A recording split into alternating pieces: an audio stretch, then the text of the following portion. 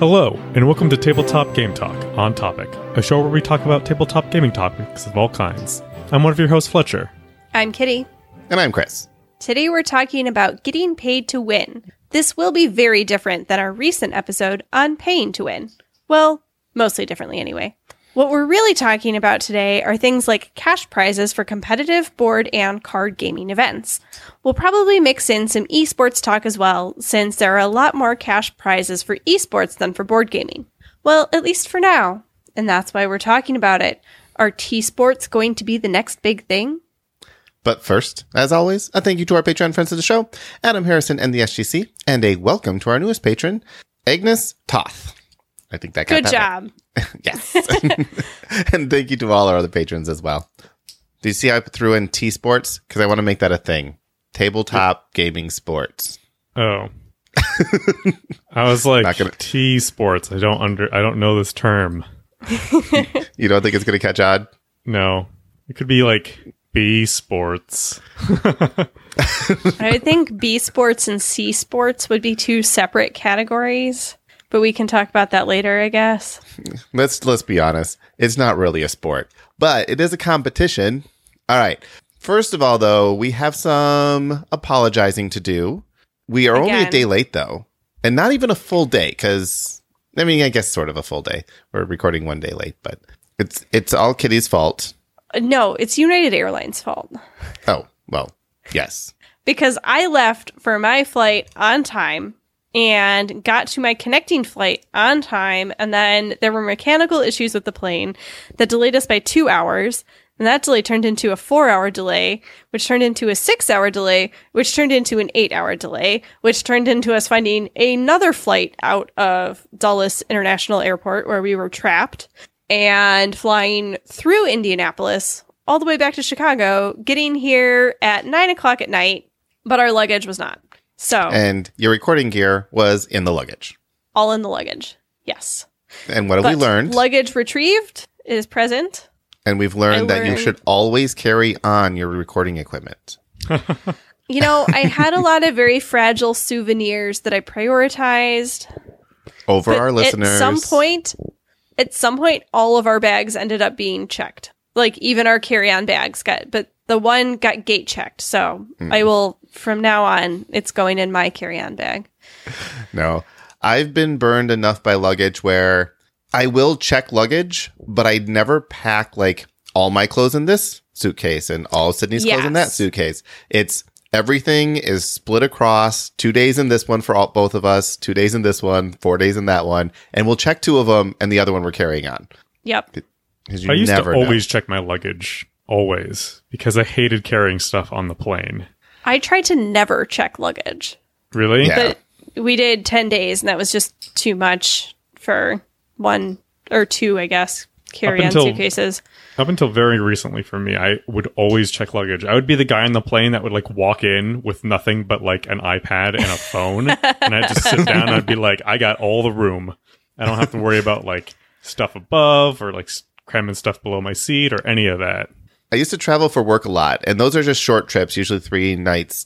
And I would bring a carry-on, but the guy I was traveling with would always check it. It was just a carry-on. It was a carry-on size, but he'd check it every single time. So I'm like, there is no advantage to me because I still have to wait an extra half hour to get your bag before I can leave. Oh, it infuriated me. But he was a nice guy, so I'm like, all right, fine. Yeah. Carry on whenever you can. We did get a response from what? Oh, I was just going to say, I switched to carry on just to see what that life is like. And it is kind of nice. When I went on a trip, I just like rolled my bag onto the plane. And then when I got off the plane, I just left. I felt like I was leaving something behind. Like I somehow cheated the system. Welcome to the rest of the traveling world. Just walk right past that carousel. Right. Yeah, it is super rare that I'll check anything. Although now traveling with Zachary, we're checking all kinds of stuff because you have a stroller, you have a car seat, and it's just you're checking everything. So the car seats end up half of the time on the conveyor belt, but half of the time they end up at the oversized baggage, and you never know where it's going to be. Yeah, a tiny little human, and you triple the luggage. It is insane. So much more stuff. But at least most airlines, the stroller and the car seat are checked for free. So yeah. I'm like, all right, that's not too bad. And they fly for free if they sit on your lap, which is its own challenge. But yeah. But Kitty, you left a nice little oops 2 weeks ago, and we got a response from the oops. Did you see that? I did. I'm going to let you read it. Okay, so not the real JTT emailed us and said, just wanted to let you all know how much I appreciate what you do for your listeners. You didn't have to post an episode just to apologize, but you did anyway.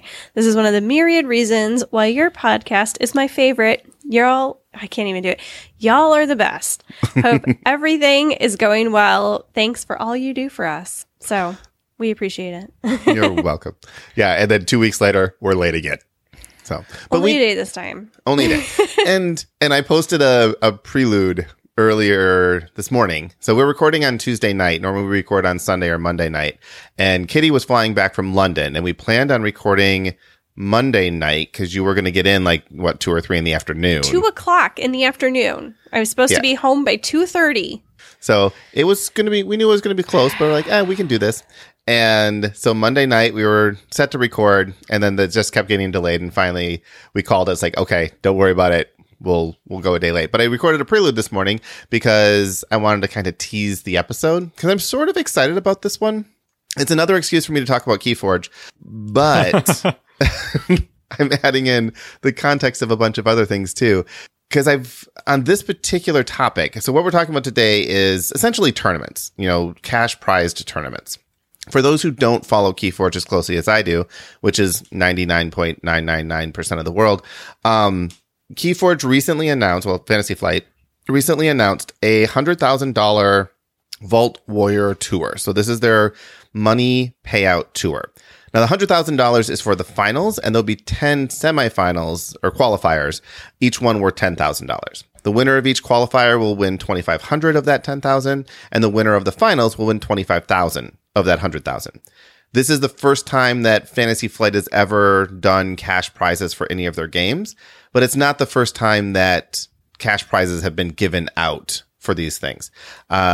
Magic has been doing it forever. In fact, Magic has 32 players on their pro circuit that are under salary. Wizard of the Coast pays them to play in these tournaments because they're at that level where it's kind of like a sports team, where they're still competing. And if you win, they win big prize pools, but they make money no matter what.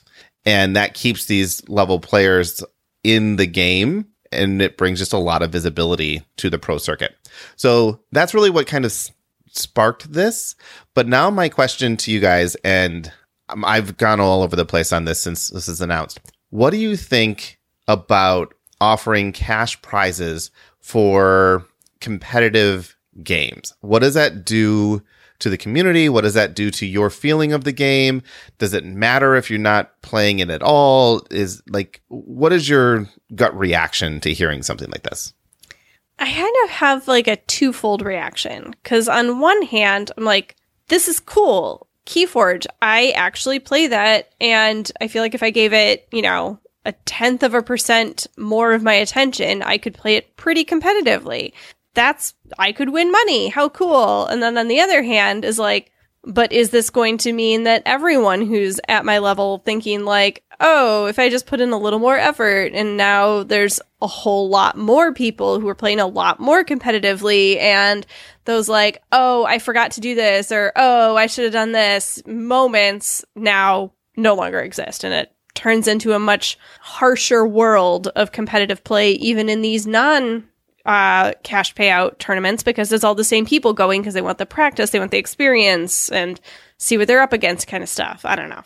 That is sort of where I'm at as well. And to be clear, they still have their organized play events. They have what they call Vault Tour events, which is play for kind of in-game currency that you can spend on prizes. So t-shirts and play mats and stuff like that. And the better you do, the more of they're amber shards, the more shards you get that you can buy prizes with. But you don't win cash in those. If you win the finals, you'll get a $700 or $800 voucher to the next Vault Tour. And so they'll pay for your travel and hotel, or at least part of it, depending on the amount. But you don't win actual, here's a check, you won. So there is this still casual circuit, but yeah, does the casual circuit get kind of pushed into the more competitive because you have all these people that are training for the Volt Warrior tournament. And Fletcher, you play Hearthstone, right? I have. I don't anymore. So Hearthstone's another one where there is competitive cash prizes that Blizzard, like, they sponsor tournaments and the winner wins thousands of dollars. Yes. Is that something that you ever participated in? Did you like participate in qualifiers, or did you just kind of ignore all of that? I have no interest in any of that, honestly. I just any kind of that like pro circuit stuff, I am just completely uninterested because it is, for me, it is way too much time and too much money involved in something that to me is like a game and not a job. Yeah, it starts making it less fun to play if you're taking it that seriously. Like it can ruin the fun aspect of the game.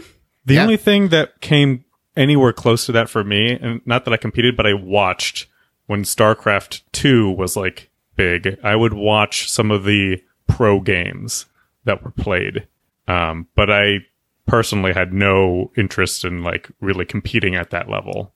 But I would watch some of the games, but I don't anymore. See, that's interesting too, because I enjoy watching the finals of like Keyforge tournaments. I like watching the final matches. And just like the last two, and sometimes I'll watch a few others if it's like, oh, this person, had this really interesting deck or something like that. And they are interesting to watch, assuming that there's a good commentator, because you can't really make out what's going on if you're trying to like look at the cards on a small screen. But if you have a commentator that's telling you everything, like, oh, they just played this card, oh, that was a great move, or oh, I wouldn't have done that. It just basically like commentary for anything. It does. Right. It is kind of a fun thing to watch. I mean, you can watch commentators on like blackjack games or poker games, and that makes it a lot more fun than just like, 4 silent people sitting around a deck of cards. Like, that is not interesting to watch. It's all about like the commentary. Yeah. And, I think that should be my niche. I should start doing Keyforge commentary. I'm going to go for more of like the dodgeball style ESPN 8 the Ocho style commentary, and that they'll pay me to do that, and that's how I'm going to make money from Keyforge. Honestly, it's like the gold rush thing, right? Most people didn't get rich on collecting gold. You got rich on selling things to the people who wanted to get the gold. Yeah, I'm going to sell shovels. Exactly. And there's going to be a few things with Keyforge going cash prize that at first I was very, very against it, because I like playing. I like winning. I like being competitive. I like having an environment where I can be as competitive as I want to be. And in those environments, I'm not helping my opponent.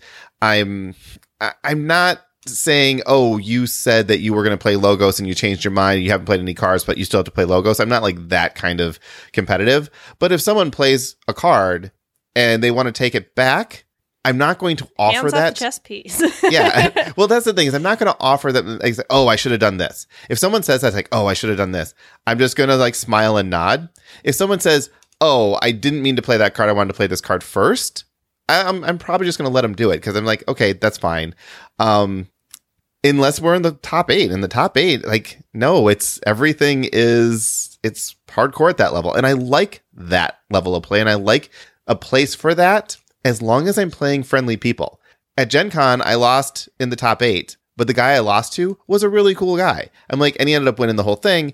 And I'm like, cool. I liked that he won. He was his first Vault tour. He didn't really have a local community. He came here and he won, and I was excited for him. When cash is on the line, even though I might not change, like, I'm not going to get any more serious or less serious because there's cash on the line. I don't need the cash. But if the person across the table is playing because it is now work for them, it is a job for them, that changes how I feel about losing to some of these people.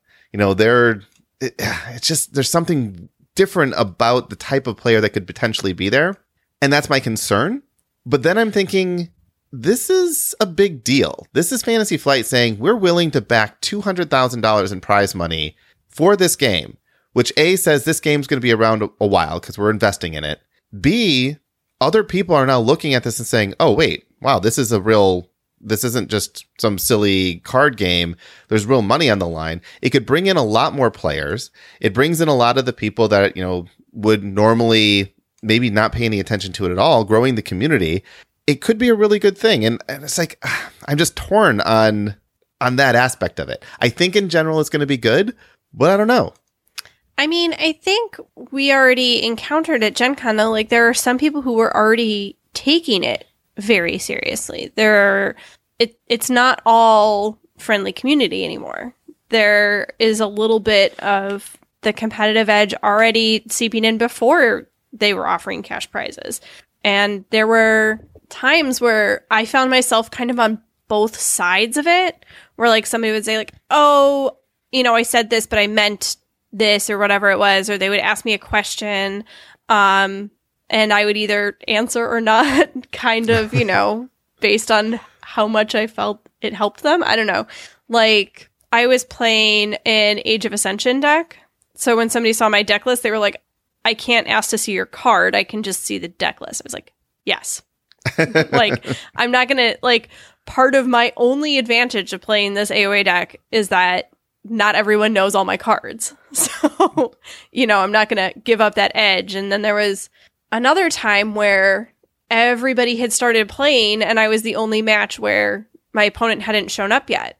And I found out what the rules are for a late opponent and really threw me off. And I was like kind of getting irritated that, somebody hadn't taken it as seriously as me. That like everyone else in this room, it was on time, made it, and I know that, life happens at these conventions, you've got to get food or whatever it is, but it threw off my game that things started late, and I felt like I was rushed, even though we didn't even end up going to time. It still just put me on tilt, and how that affects your gameplay, and all these things. I don't know how much a cash prize would really change how seriously I take it, maybe.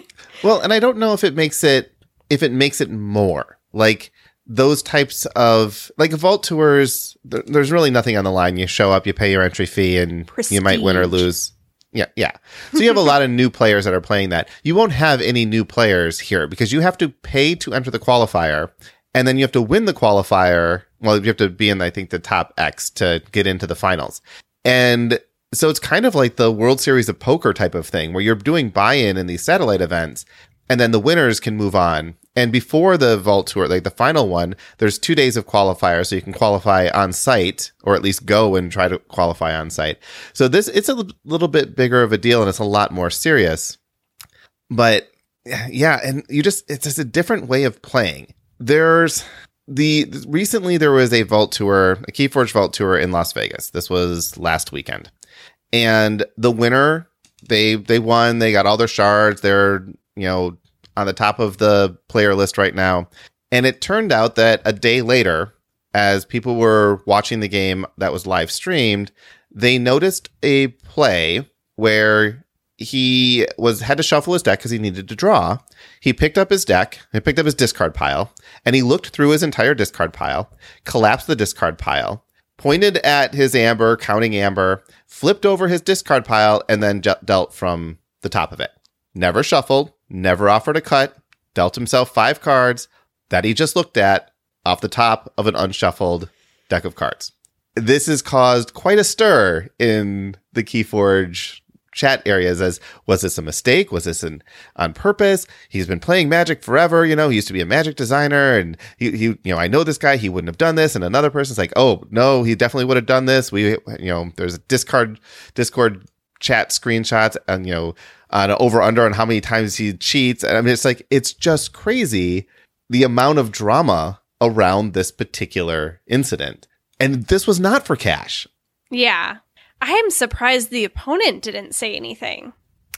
It was a very subtle but blatant thing. When you watch it, you have to be watching for it. Otherwise, you wouldn't notice it. But once you see it, you're like, wow, that was completely blatant. And my argument is he's been playing card games for 20 years. I don't care what the stress. It was the first game of day 2. It wasn't fatigue. And somewhere along the line, he just decided that, I'm not going to shuffle this. He was ahead. People argue it's like, well, he was ahead. He had no reason to cheat. It's like, that's not really why people cheat. People who cheat, they cheat. And you don't. Now I wonder, is this somebody that I've heard of before, Chris? I had not met them. I don't know. Okay. But. Because there was also some. No, it's not. It's not that. Okay. No. But yeah, there's already this. I don't know, because I feel like there's already this level of play in some ways. How much more can the cash prize add? But I might be surprised that it's a lot more. I don't know. So, well, and then let's think, esports have been doing this for quite a while. And there have been exploits in esports where people take advantage of bugs and things like that. But for the most part, you can it's a lot harder to cheat in that kind of environment. I could be wrong. I don't know. I don't watch a ton of it. I don't pay attention to a lot of it, but I rarely hear that. I'm so excited for all of our listeners to write in and tell us how easy it is to cheat at esports. Well, maybe it's easier or harder, but like you would think that if they're the exploits, like they could be exploited by both people. Right.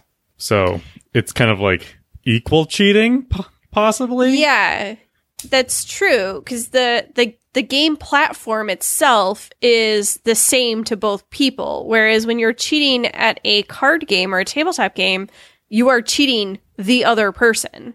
It's usually not the board. It's there's no computer keeping you honest. This isn't like, taking advantage of an exploit that anyone can take advantage of or something. Yeah. Right. Yeah. Actually, esports, I do know one way of cheating it. It's essentially you have plug-in software. So if you're playing something like Fortnite and you can actually have software that's running that you're playing Fortnite, but you have other software that's kind of like being like a bot and doing certain things for you. Like you're moving around and doing whatever, but it can be doing some stuff that's just tedious and it can do it automatically. Or maybe it's just something like running like 10% faster. Yeah. That can make the difference. Yep. And you can know how to, like, most of computer games are done, like the processing of what's happening is done on the local machine. It's not all done on the server. So there's people figure out how to cheat that as well. But if you're in the finals, you're actually going to some place, you're working on like a set computer without any of this extra stuff. So it's hard to cheat at the higher levels, but I can see how you could cheat at the lower levels. But this reminds me of our cheating episode where we're like, what's the difference between cheating and, oops, I just made a mistake there. I didn't know that was a rule, or I forgot to shuffle my cards after fanning through my discard pile, which is a possibility. I mean, I think part of this is it doesn't just, like, it makes you responsible for the other player's actions in some ways. You have to, it like elevates everyone's level of play, because you're not just responsible for your actions, you're responsible for watching your opponent's actions. And this is something, I don't know if this is true in a lot of other games, but I know in Keyforge, I've talked to judges, if somebody makes a mistake, it is your job as their opponent to notice that mistake and correct them. And that's the moment you call the judge if they won't correct their mistake. You don't want to be caught out like 3 turns later being like, oh, well, this should have happened, because then you both are penalized, because it is the opponent's responsibility to maintain board state as much as it is the player. So, you're going to be much more careful about watching. You can't take your opponent's turn to strategize. You have to be watching what they do the whole time. So I don't know. I like that responsibility in some ways, but it's also, more on your plate. Yeah. Well, and this game was one of the top 4. And there was a judge at the table, and the judge didn't notice either. So like I said, there's a lot going on. And one of the things with card games is, you watch Close Up Magicians, you can do anything with enough practice. Like, you can shuffle those cards and put the cards exactly where you want them to go, which was another thing in another part of the video.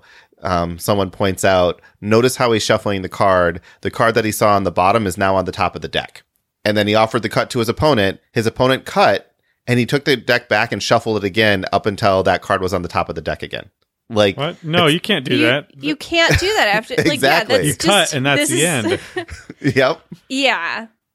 So, and if I were the opponent watching this happen, I'd be like, and okay, he I'm offered going me to a cut again. I shuffled. Yeah, Yep. I'd be like, okay, you just reshuffled. I get a cut. Yeah. If you refuse, I'm calling a judge. Like, and they did. And they did. But they noted, it's like, and in that case, he didn't get that card where he wanted it to be, but not for lack of trying. And yeah. So this is the kind of thing I'm afraid of with cash prizes. And honestly, I've always avoided this. Even when Magic, well, I guess I don't remember if Magic they had some kind of because I played back in 94, 95, like first couple years it was out. And I went to a couple events, but I can't imagine. I barely like playing against Magic players at Friday Night Magic where there is no competition whatsoever. I can't imagine going to a pro tournament for Magic and enjoying the players I'm playing against. Something in me just doesn't like that level of seriousness. So I don't know. I'm going to go to the Vault Warrior. I'm going to participate in it. If I get into it, I will judge it more at that time. But I am still very concerned about the type of players that we see. And there's also a Vault Tour going on at the same time. So if you go to the Vault Warrior and you don't qualify, then you can go play the non-cash prize one, and everyone's welcome to that. I mean, we're already seeing so much of this level of play. And there are so many other games that have tournaments where you get really high level of play, really competitive players, where there is and probably will never be a large cash prize. There might be small cash prizes, but not like a large cash prize. Something like Ticket to Ride. Yeah. Ticket to Ride. I had no idea. Our friend's super into this game, and she went and she was playing like all weekend at Gen Con. And I had no idea that this was even a thing. And she was telling me all of this like background information about this competitive scene I didn't even know existed for a game that I was like, oh, well, this is just a casual gateway game. Pretty much you can monetize anything, which leads me to my next question. If you know a game has cash tournaments, do you take that game more seriously? Are you more likely to play it? Or are you more likely to be sort of what we're doing in some way, where it's just like, I don't want to get involved in anything that has cash prizes, or I'm not interested in that aspect of it. So it really just depends on the game itself. I don't care about anything else. Like, where do you guys stand on that? I guess, again, for me, I'm just like, I don't care if there's cash prizes or not. Like, the only tournament I've played in is the tournament, the mini friendly Keyforge tournament that we had before. That was just like a bunch of friends. What was the grand prize? It was like a playmat. Like, it was whatever. It was more like playing with friends rather than like trying to win for me. Like, if I placed, great. If not, that's fine too. I don't really care. Do you get competitive with anything? Yeah, I mean, I do, but just not things that I guess that would be, I don't know, things that are supposed to be like fun to me. And I don't know. I don't want to sink a bunch of money and time into something to like try to be competitive at something. I don't know. So what are you competitive at? And the reason I ask, I'm trying to get like, there's like these collector mentalities and there's competitive mentalities and so like, where are you on that scale? Like, what would make you something that you're competitive with? I don't know, honestly. Maybe I'm not very competitive because I just don't want to like, I have that kind of completionist mentality. And if I want to like start collecting something, then it's like, I want to collect all of the things that go along with this. But like, I don't know. I've done that before with like other trinkets or other things. And in the end, I just have like a bunch of stuff that I feel like I don't actually want anymore. Well, I think it's interesting that like the collector mentality may go hand in hand with the competitive thing, because one of the things that I find is when I'm playing competitively, I want to win. And if I can't win, I feel like, this was, I don't want to say a waste of time, because I do enjoy playing the game and I enjoy meeting the people I'm playing with. So as long as I'm playing cool people, I don't think of it as a waste of time. But I do have a certain sense of, if I can't win the whole thing, then the whole thing was just for fun. Okay, so let me put it to you this way. I'm competitive like in any one particular game. I want to win that game. Okay. But I don't care about winning overall or placing overall. Like when I was in that Keyforge tournament that you set up, I wanted to win every single game. I was competitive in that regard, but I wasn't competitive in the regard of like, I want to win this tournament, if that makes sense. And that does make sense. And I guess for me, every time I play a game, every time I start a game and I'm playing competitively, I assume I'm going to lose every single time. And when I don't lose, it's like this huge weight lifted off me. Like I feel like a ton of pressure when I'm playing competitively, which I don't necessarily like while I'm doing it. And when I do lose, like the first time I lose, I'm like, now I don't have the pressure anymore. Now I'm cool with just playing the game and having fun. And I enjoy that aspect of it. And I don't think I'm a competitive person. Have you ever played poker? I have, yeah. How do you fare in poker? I don't think I've ever played poker really competitively. I've played blackjack in Vegas, but again, for me, that's just like more of like a fun thing. And in blackjack, it's just you and the dealer. Like you're not playing against the other people. Not really anyway. Yeah. So yeah. See, Kitty, you've played poker, I'm assuming. You're married to Spencer. I have played poker, but I'm not that interested in playing poker. I enjoy it. I don't know. I'm not that into math, and it feels like if you want to be good at it, you have to do a lot of math. So for me, the reason I ask is because like when I'm math and memory. When I'm playing poker, I play each hand. Like the correct way to play poker is statistically, you play the odds on every hand and you do certain things and you can be good at poker. Like it's a lot less gambling than most other types of gambling because you're playing against actual people. You're not playing against the house. Like blackjack, the odds are set up against you. Poker, the odds are not set up against you. It is you against other people. But whenever I play poker, I'm always just playing for fun, and I am done playing poker when I've lost all my money.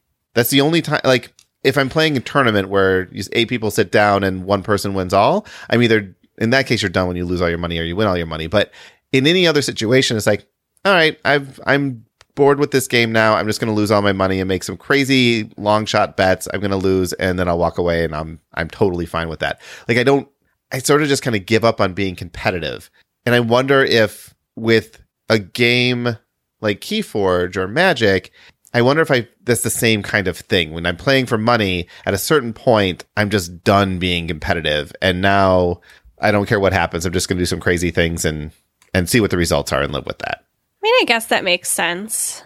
I don't know. I think that in some ways, gambling and making wagers is different than winning a prize because you're making it on like a hand-by-hand, turn-by-turn basis.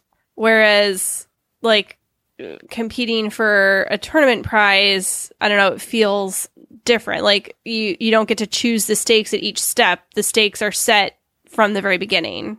And it's just... So if you're talking World Series of Poker, though, the buy-in for the World Series of Poker is $10,000. You get a stack of chips. Those chips are not money. You're either going to walk away like with points. a prize. Yep, they're just points. And there is betting of your points, but you're strategically betting them or holding them back at certain times to specifically get further up in the ranks. So all the way up until you lose all your points, it's strategy. And if you're just playing cash poker, it's different. If cash poker is what you're talking about, but specifically tournament poker is a lot more like this playing Magic or playing Keyforge, where each game you're wagering a certain number of points. Every move you make is strategic to try to beat your opponent at the time. And it's just a lot of stress, I think. And I don't know if that's a good thing or a bad thing.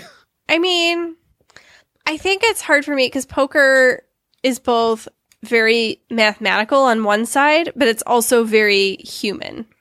So you are on one side playing the odds. You have to know all the math in your head. And then once you know all the math, then you are just playing the person sitting across from you.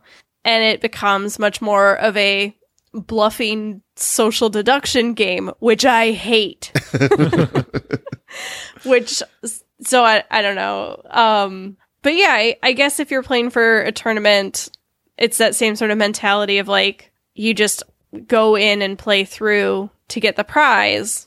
It's a little different than poker night with your friends where, everyone puts in $20 and somebody takes it all home. So I guess I do more of the everyone puts in $20 and somebody takes it all home style of play. All right. Well, you like Keyforge. You've played in a handful of Vault Tours.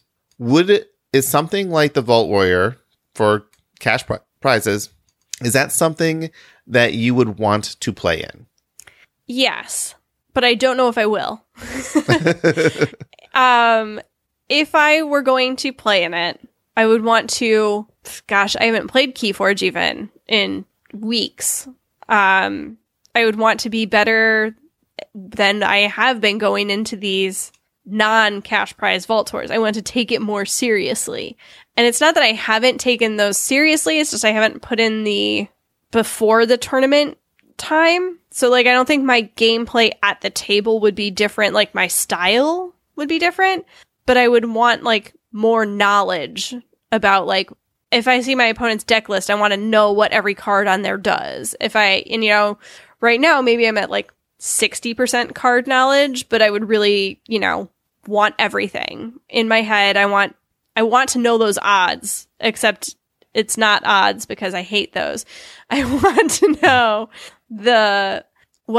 if I see Gold Key Imp on his deck, I know what that means. If I see Gray Riders, I know what that means. Like, I want to know the cards immediately. I want to know that. I want to put in the homework much more than if there's not a cash prize. And I don't know why that difference is, except that maybe it gives you an edge to win, I guess. Yeah. Well, I mean, it is definitely at the competitive level. So a Vault Tour can be a very relaxed thing. I would say probably a good third to half of the people there play very casually. The ones that win are the ones that play, dozens of games a week, if not more. They know all the combos. Yeah. They know what cards to look for. They know how to play against certain cards that they might see. And then you have the hyper level where it's like they know every card in your deck because they can remember it all, and they know every card they've seen. So they know what's in your hand when there's only 3 cards left in your deck. Like, that level I will never be at, and I never want to be at that level. But playing the cards and knowing the cards is super important. And the fastest way to learn cards is to play them. So there's a new set coming out next month. And if you've been to Target, you already have several decks of them, which I have. But or if you're Chris. So Keyforge tangent, not really, because we're still talking about Keyforge. But so there's a new deck called Worlds Collide, or a new set called Worlds Collide coming out next month. And Target got them in stock 2 weeks ago, or about a week ago. And someone saw a starter deck or starter box at Target, posted it on Reddit, and then it sort of just spread through the internet saying, oh my God, these things are available at Target. Problem is they were never on the shelves. So you had to get the inventory number, call Target, see if they had it. They would say, oh, it's not on the shelves. Let me check in the back. Yep, we have some copies. They would bring it up, save it for you, and then you go and you pick it up at Target. So I picked up 3 boxes, and so now Sydney and I have 6 decks, and we've been playing Worlds Collide because Target is releasing them early, apparently. As far as I can tell, they're sold out just about everywhere. But it's now every card that's online. But until you play it, like we saw some of the cards online, but until you play it, it's a very different thing. And we are specifically doing this. Like, one of the reasons that we went out of our way to get these cards is because we're doing a sealed Vault Tour for Worlds Collide in Indianapolis in 3 weeks. And this is basically the debut of the set, but having those extra plays of even just a handful of decks is a huge advantage. And everyone, maybe not everyone, but a lot of the competitive people at the Vault Tour are all going to have done this. So if you were a casual person and you're like, oh, we're going to go, nobody's ever played these decks before, nobody's seen these cards, and then you get there and you realize, oh, wait, everyone already knows all of this stuff, and now I'm at a disadvantage, and this was supposed to be like a sealed tournament that nobody, we're all on equal footing. I can see how that can be a little bit disheartening and discouraging. But for Sydney and I, it's like, yeah, but we don't want to play fair if nobody else handicap is. Yourself. Yeah. Right. When you know that there are competitive players out there who are doing the same thing. Yep. So, yeah, and it's frustrating. Yeah. So it's that kind of stuff that just makes me go, But again, we would have done this even if there was no money on the line. So I don't know that the money makes a difference. Yeah, because there is this, like, this sealed tournament you're going to, there is no money on the line for this. There's no money. Yeah. It's just so you're doing it. Yeah. Yeah. So you're already doing it. Yeah. And we're doing it because we really like playing the game and getting, if you're playing Magic or Pokemon or Yu-Gi-Oh or whatever, and you have a chance to see the cards in the next set like 4 weeks earlier, that's a really cool thing. So even if you feel a little guilty doing it. This brings up another point for me, which I've seen this in Keyforge. I don't know if this exists in other competitive circuits. Teams. Are there Magic teams, or is it all individual players?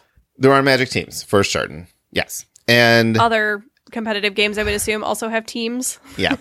And so by teams, we're talking about a group of people that are essentially, they practice together. When they get to an event, they are, even in Magic, like you can be sponsored.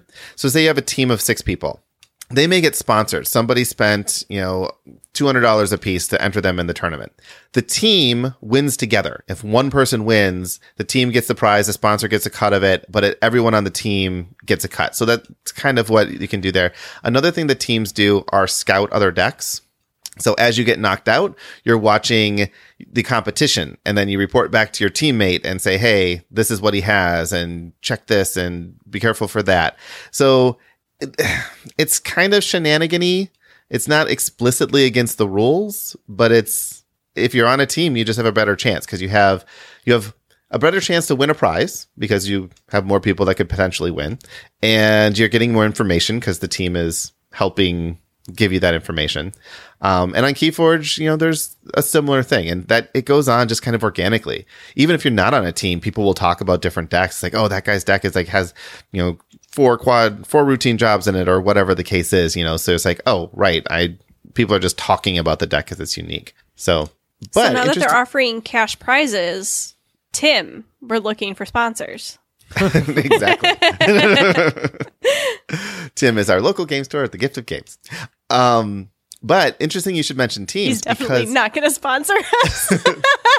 He's been talking about sponsoring us for a while. Ooh, we've got a great spot for his logo. Yeah. It goes really well with our Apparently, I was name. told that someone came into the game store yesterday because they had heard about him on our podcast. See? Wow. Totally worth it, Tim. Totally worth it. When I start commentating, it'll really elevate our team. Yeah, I want to set something up because I like commenting. Yeah. What interesting you should mention teams though, because the worlds for Keyforge, which are non-monetary, they're the kind of the highest level of organized play tournaments, is a team event where you play with, there's 3 people on one side of the table, 3 people on the other side, and you're on teams, and it's best 2 out of 3 of that. So if 2 of the teammates win, your team wins and advances together. So it's going to be I don't think they've ever done a Vault Tour teams like that. So it's going to be kind of fun. We played a couple of them at the last Vault Tour we went to, and it's a really fun format because you can actually talk to your teammates, and like someone's like, oh, should I use this or should I use that? Or how does this work again? And you can get advice from your teammates while you're playing. So Chris, they made me sit in the middle, but of course. But I mean, ultimately, there's not a whole lot of back and forth because you're the person playing the game and like everything's been going on.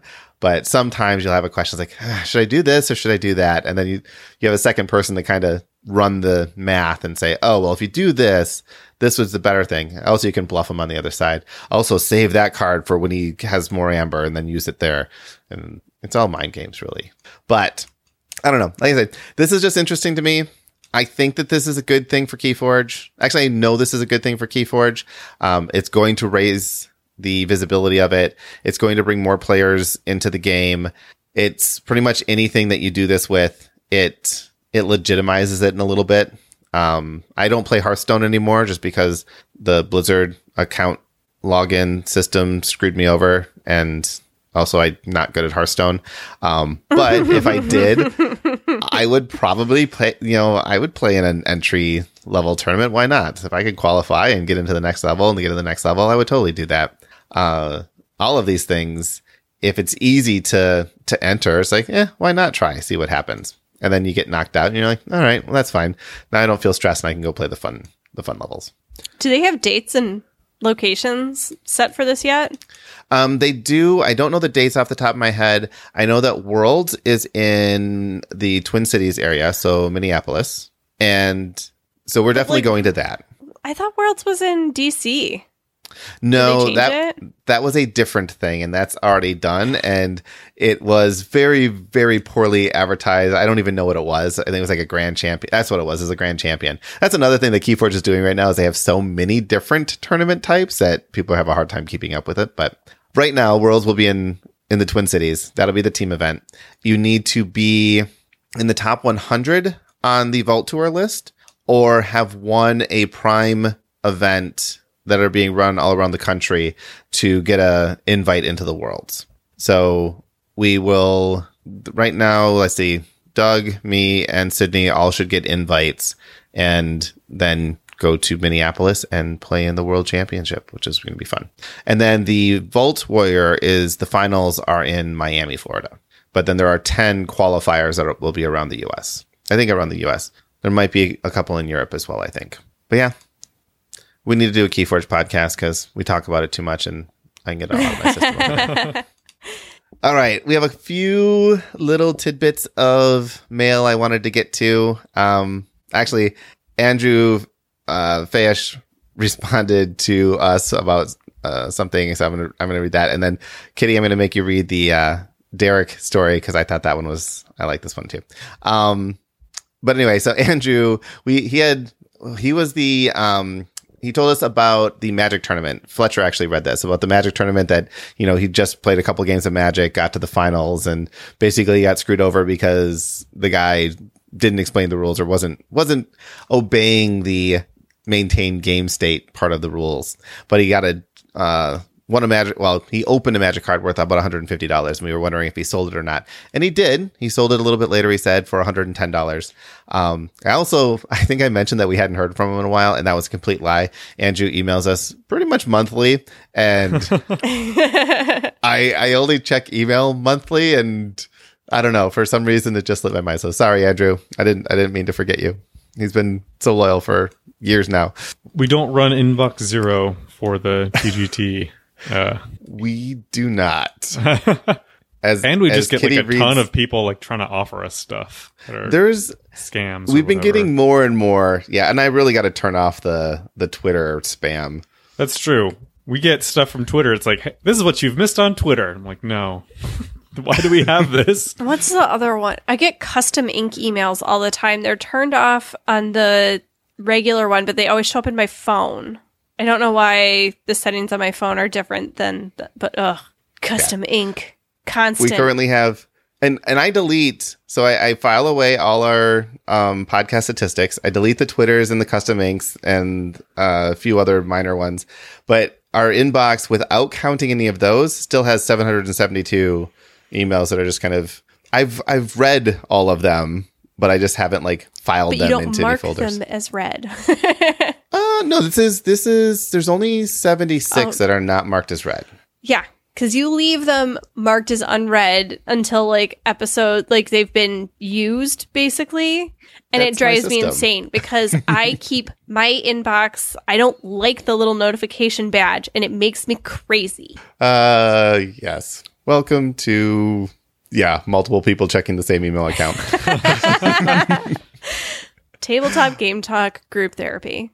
Yep. How does that make you feel? This next one's a good one. Read it. Okay. Yes. All right. So Derek says, my story is not one that is a specific moment, but your contest got me thinking about moments in my gaming career. It made me ponder my game group. Most of the guys I game with were my friends previously by some sort of other means, but we never really hung out specifically before. It was always at church, a birthday party, kid event, etc. Once I got started gaming, though, it gave me an opportunity to invite the guys over for something specific that I enjoy doing and that provides time to chat and catch up. Most of the guys had never experienced games like we play, so watching them go from, sure, I'll come try it out, to now showing up almost every Saturday and not batting an eye at tapping a card or resource switching or whatever other gaming term we throw around is quite cool. Not only did gaming provide something enjoyable to do, but it cultivated a deeper friendship with people in my life that might have moved on since our kids have grown up or we've changed location. Thanks for helping me ponder my gaming moments. Yeah, I really like this one because I can relate to this. It's sometimes hard to make friends as an adult if you're not meeting them at something that you're already, like, I don't know, work. Work is the most common place because you have to be there. So you make friends with the people that you're working with because you're forced to hang out together. But if you meet people that you just kind of like, and it's like, hey, come on over and let's sit on the couch and talk. It's just awkward, I think, as an adult. Yeah. Mm-hmm.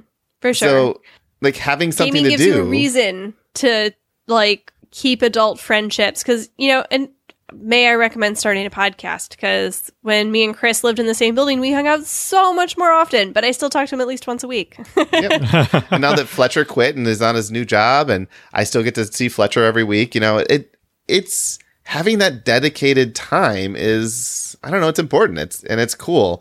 And you can do that with just about anything, like sports. You know, we get together and watch football every Sunday or whatever. Like, you can do that with a lot of different things. But I think with gaming in general, there's just a lot of depth there. There's a lot of things to do. And I don't know. I like this one. This one resonated with me quite a bit. Like, I have a lot of friends that I hang out with on Wednesdays when I go to the game store that if it wasn't for that, we would never see each other. And we've made plans to hang out outside of that now. It's like, oh, we should get together and do this, you know, not on a Wednesday. It was like, that's crazy talk. But yeah, let's do that. Gaming, bringing people together since Monopoly. Next week, I'm going to tease the memorable moment we're going to read is about Monopoly. So just get excited. It's actually pretty good. All right. Anything else? Everybody get excited about Monopoly. It is a story about the most house-ruled monopoly I have ever heard of. So you know who you are. And now I have to remember to put that in the notes next week. All right. So we had our winners last week. I've heard from Michael. I have not yet heard from, I believe it's Jason Marks, right? Does that sound familiar? We didn't know. Oh, right. You didn't. You didn't. Hold on. I have it written down. Yes, Jason Marks. It is literally written down in front of me. So, Jason, send me your email. I need to know cool stuff for Amazon. Otherwise, you can follow us on Facebook at /Tabletop Game Talk Podcast. Twitter is Tabletop Game TLK. Kitty is Lawful Good Mom. Fletcher is Net Fletch. I am Game Master Chris. You can leave us a review on iTunes or Apple Podcasts if you want the politically Apple correct version. And you can help us out at tabletopgametalk.com/Patreon. Tabletop Game Talk is a proud member of the Dice Tower Network. Thanks for listening, and remember, we love your feedback. So email us with comments or questions about today's topic at feedback@tabletopgametalk.com. Finally, a huge thank you to our patrons: Adam Harrison, the HTC, Jason Strong, Terrence Miltner, Steven Seitz, Brian Arnold, Sean P. Kelly, C. Marie, Rudy Liu, Benjamin Heimowitz, Jerry Wong, Stephen Phillips, Caleb O'Brien, Jennifer Engelbrett, Justin Willard, Christopher Dong, Jason Marks, Jeremy Fisher, David Radke, Nick Quickstra, David Sellers, Jason Rodney, Michael Yanikowski, Miles Clark, Cindy Lum, Phil Schwartzel, Ann Reynolds, Eric Huffman, Adrian Dong, Nate Faz-Flintham, Sean Peck, Eric Sealander, Mike Smith, Trevor Davis, Tim Vernig, Chris Lowe, Joe Hoover, Timothy Gross, Glenn Cotter, Jesse Wolkowiak, Emil Jewel Jacobson, Marina Stevens, Brady Miltzer, Gregory Huber, Don Gilstrap, Stephen Judd, Leanne Verholst, Christopher Letgo, John Lewis, Joe Rackstad, Ron Nelson, Neil McLaughlin, Sahara Wentworth, Weatherman Keefe, Nicholas Lotz, and Agnes Toth. Until next week, keep playing games and having fun.